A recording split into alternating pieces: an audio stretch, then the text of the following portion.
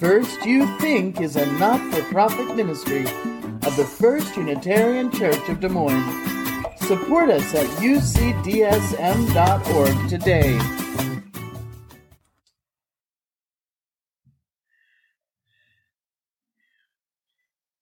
In his commentary titled, "What Our Leaders Aren't Telling You," Jesus was a radical social activist. Short title, huh? Written by Georgia Strait, columnist Leo Yu writes, "There are only two hard historical facts about Jesus that we know. One, he was a Jew from Nazareth who led a popular Jewish movement in Palestine at the beginning of the first century." So that's one. And two, according to historical scholar Reza Aslan, Rome crucified him for doing this. Those are the only two things we're pretty sure are facts. And we're not even really sure about those.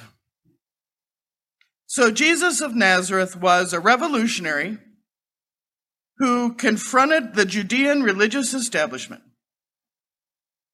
He was not a peaceful spiritual leader, marriage counselor, or diplomat. A friend of mine said Jesus was no Care Bear. It's always good to remember when you're talking about Jesus that turning over tables and chasing people with a whip is an option. He was a radical social justice activist who died fighting for justice and the common good. Everything else that people attribute to him, like the common narrative that he was the Son of God, which is actually a traditional title for Israel's kings like David, the idea that he sacrificed his life to forgive the sins of humanity for eternity, all that's up for interpretation. It's fine, and it's absolutely fine if you believe it. Absolutely fine if you don't. All that being said, it's the interpretation that can be so challenging for us as Unitarian Universalists as we examine Easter. What's Easter? As I said earlier at Time for All Ages, it's the third day after the man, Jesus of Nazareth, was crucified by Rome for being a revolutionary. We start there. Reza Aslan, who I just mentioned, the religious scholar, she wrote a book called Zealot. If you've not read Zealot, read Zealot. I know I, every couple years, push Zealot. Zealot, The Life and Times of Jesus of Nazareth, which explores the historical roots of the man as a revolutionary figure. Aslan himself is a Sufi Muslim. He's been quoted by the Washington Post as saying, "It's not that I think Islam is correct and Christianity is incorrect. It's that all religions are nothing more than a language of symbols and metaphors to help an individual explain faith." Zealot examines Jesus through the lens of history. This is a summary. 2,000 years ago, an itinerant Jewish preacher walked across Galilee, gathering followers to establish what he called the kingdom of God. The revolutionary movement he launched was so threatening to the established order that he was killed as a criminal. Within a decade after his death, his followers called him God. Sifting through centuries of myth-making, this book sheds a new light on one of history's most enigmatic figures by examining Jesus through the tumultuous era of which he lived, balancing the Jesus of the gospel against historical sources. Aslan describes a man full of conviction and passion and rife with contradiction. Zealot looks hard at all of the reasons why Jesus was positioned over and over as a gentle spiritual guru rather than as a fiery social justice radical. He asks hard questions about how the man Jesus understood himself. He asks, did Jesus believe he was some kind of divine being? Or did he know himself to be a man with a vision? Was he trying to be seen as God so that people would listen? Or did he trust in his own humanity? Zealot makes it clear that Jesus was a radical reformer and he was killed for it. He was killed for insisting that the poor mattered. And back then, that would have been an amazingly radical idea. Aslan hates the concept of modern prosperity gospel, the idea that some televangelists promote that says God wants you to be rich. We want us to be rich in some cases, but God hasn't commented on it if we're talking about the Christian God. If there's one thing you can really zero in when it comes to Jesus' preaching, Aslan writes, and I mean the historical Jesus, it's his absolute hatred of wealth. This wasn't a man who was neutral about it. He wasn't about equality. His preaching wasn't that the rich and the poor should meet in the middle. What he preached was that those who have wealth, their wealth would be taken away, and those who are poor, they shall be the inheritors of the earth.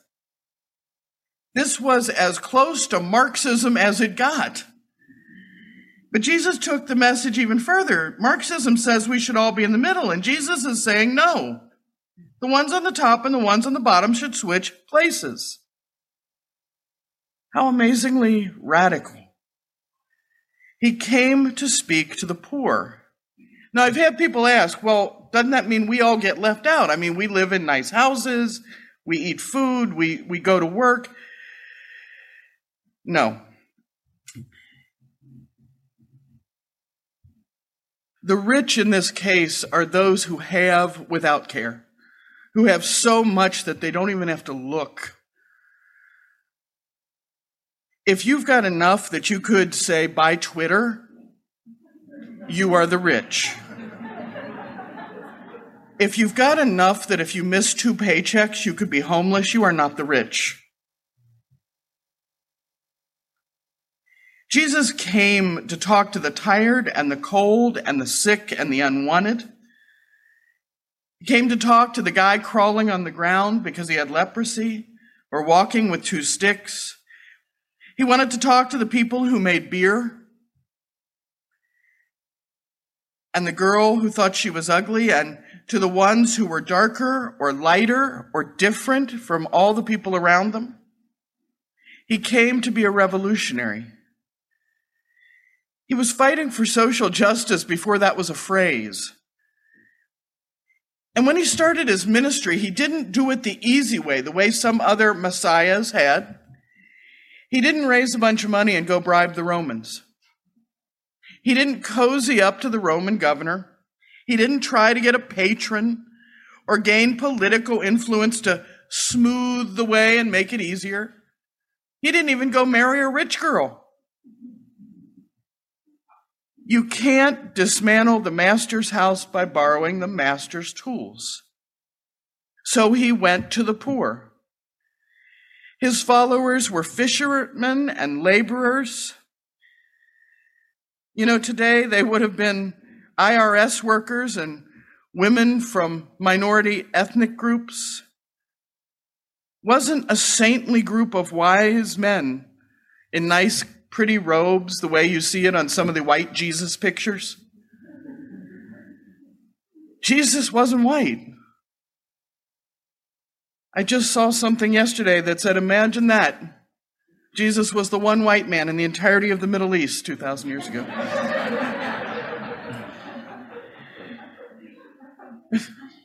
Jesus had brown skin and curly hair, so did his followers. His followers weren't educated. These would have been the folks that worked at McDonald's, the garbage collectors, the girl from the check cashing place, some guys from the fish market, a pawnbroker, a drag queen, a rap artist, people on food stamps. That's who it would be today. The guys from Duck Dynasty, Dontre Hamilton, the Black Lives Matter activist. He came to tell them not how to live with the system or how to win at the system or how to make the system great again, but how to destroy the system. Don't take things the way they are. Don't accept that getting rich is the only important thing. Don't accept that hurting people is acceptable. The system is broken, he said, and I'm coming to bring a new one. What's important is take care of one another. Rome wasn't afraid of the man Jesus because he was the Son of God. There were about 3 sons of God a year at that time and in that place. They were afraid because this man came into a world where income inequality was obscene. Wealth meant power and safety and privilege, and he said to the poor, let's not do it anymore. There's more of us. Let's just not do it. He said, you got it all wrong. Sit down here and let me feed you. Let me give you a drink. Let me wash your tired, dirty feet. And when everybody got comfortable and he was sure they could hear him, he said, blessed are those who need help. I came for you. Your struggle has taught you so much. Blessed are those who are sad at the way the world is. Blessed are those who've been hurt by the way it all is now, because once you realize it could be different, you're going to laugh again. Blessed are the ones of you too gentle to survive the way this system works right now, because you're the people who are going to inherit it all. Blessed are you who just want to do right instead of somehow winning. Blessed are you who know it doesn't have to be a zero-sum game. Love is not pie. There's always more to go around. Blessed are you who understand that taking an eye for an eye just means we'll all go blind. Blessed are you who just want the best for everyone, and you who want peace. Blessed are you who are willing to stand up and get picked on and still say, I won't perpetuate the system. You get it. You really get it. You get what I came to say. Blessed are the just voices. Blessed are those who rise up. Blessed are those who talk back and cause good trouble. People are going to pick on you because you believe in the way I've shown you. If they're picking on you, good, it means you've got it right. If you try to take away privilege from people in power and give it to other people, you just keep the cycle going. It all becomes worthless. Instead, stand up and shine out and let people see that you've chosen another way and that they can too. Let them hear my stories through you. You're good enough. Tell the stories. When the people who lead are following the wrong path and the wrong goals, unless you do better, this new movement will fail. So on the Sunday of the last week of his life, Jesus rode into the city of Jerusalem on a donkey in peace. And those crowds, those fast food workers and drug dealers and insurance salesmen and pole dancers and young families and poor families, they laid palms on the road so it wouldn't get dusty. And they scared Rome. They really scared Rome. And they scared the wealthy political Jewish establishment. All because these people were listening to this young rabbi who said the world can be different. The world can be better.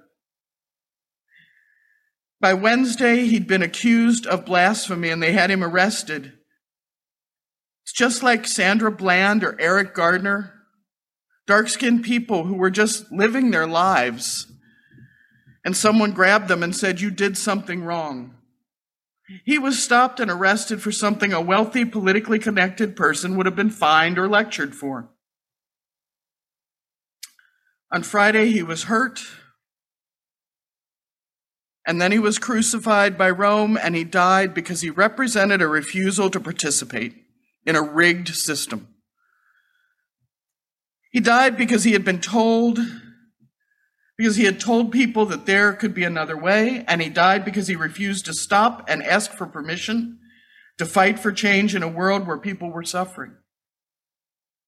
Maybe he was buried in a tomb, maybe not.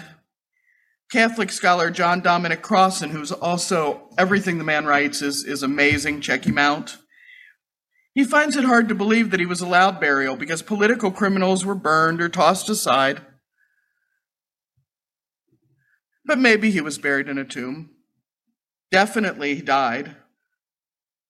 And on the third day after his death, on the Sunday, 1 week after his triumphant entry into the city, the movement he created was resurrected. A man died.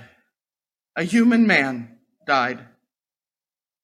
But something got back up. 1 Corinthians 12, 27 and 28 says, "Now you are the body of Christ, and each one of you is a part of it." We say we live in an interdependent web. We're all part of one thing. A man died, but his body got back up. It took 3 days for his terrified followers. Can you imagine? Your boss just died. The Romans are looking for you and your friends all over the city. You're not going to walk right out that afternoon and go, "Hello, here I am. Yes, I believed in the young rabbi. Yeah, I'm Jesus's buddy." What do you think their life expectancy would have been? Non-existent. Instead, they went home, they cried, they sat together, they worried, they were scared. And after 3 days, they managed to get themselves reorganized. 3 days for them to decide that even his death wasn't going to end his message. 3 days. And then his body got back up, one human after another. Not some zombie Jesus, but a live, living Jesus. Everybody who'd heard his stories and was willing to tell them to the next person. Jesus returned to life in another form to lead his people once again in a new way. And we rejoice today because of that resurrection. We rejoice that we are the inheritors of that message, that the world can change. The old system of privilege and power serves only to destroy. Help to change the world. Help to support the dream of help for those who need it most. Christian or not, the resurrection brings hope that the dream is alive of being one people. One world where everyone gets a chance. You are the light of the world, and a town built on a hill cannot be hidden. Neither do people light a lamp and put it under a bowl. Instead, put it on a stand. It gives light to everyone in the house. In the same way, let your light shine so they can see your good deeds. The light has come and the stone has been rolled away. And a new way of being has been born into the world, and that is Easter. Alleluia.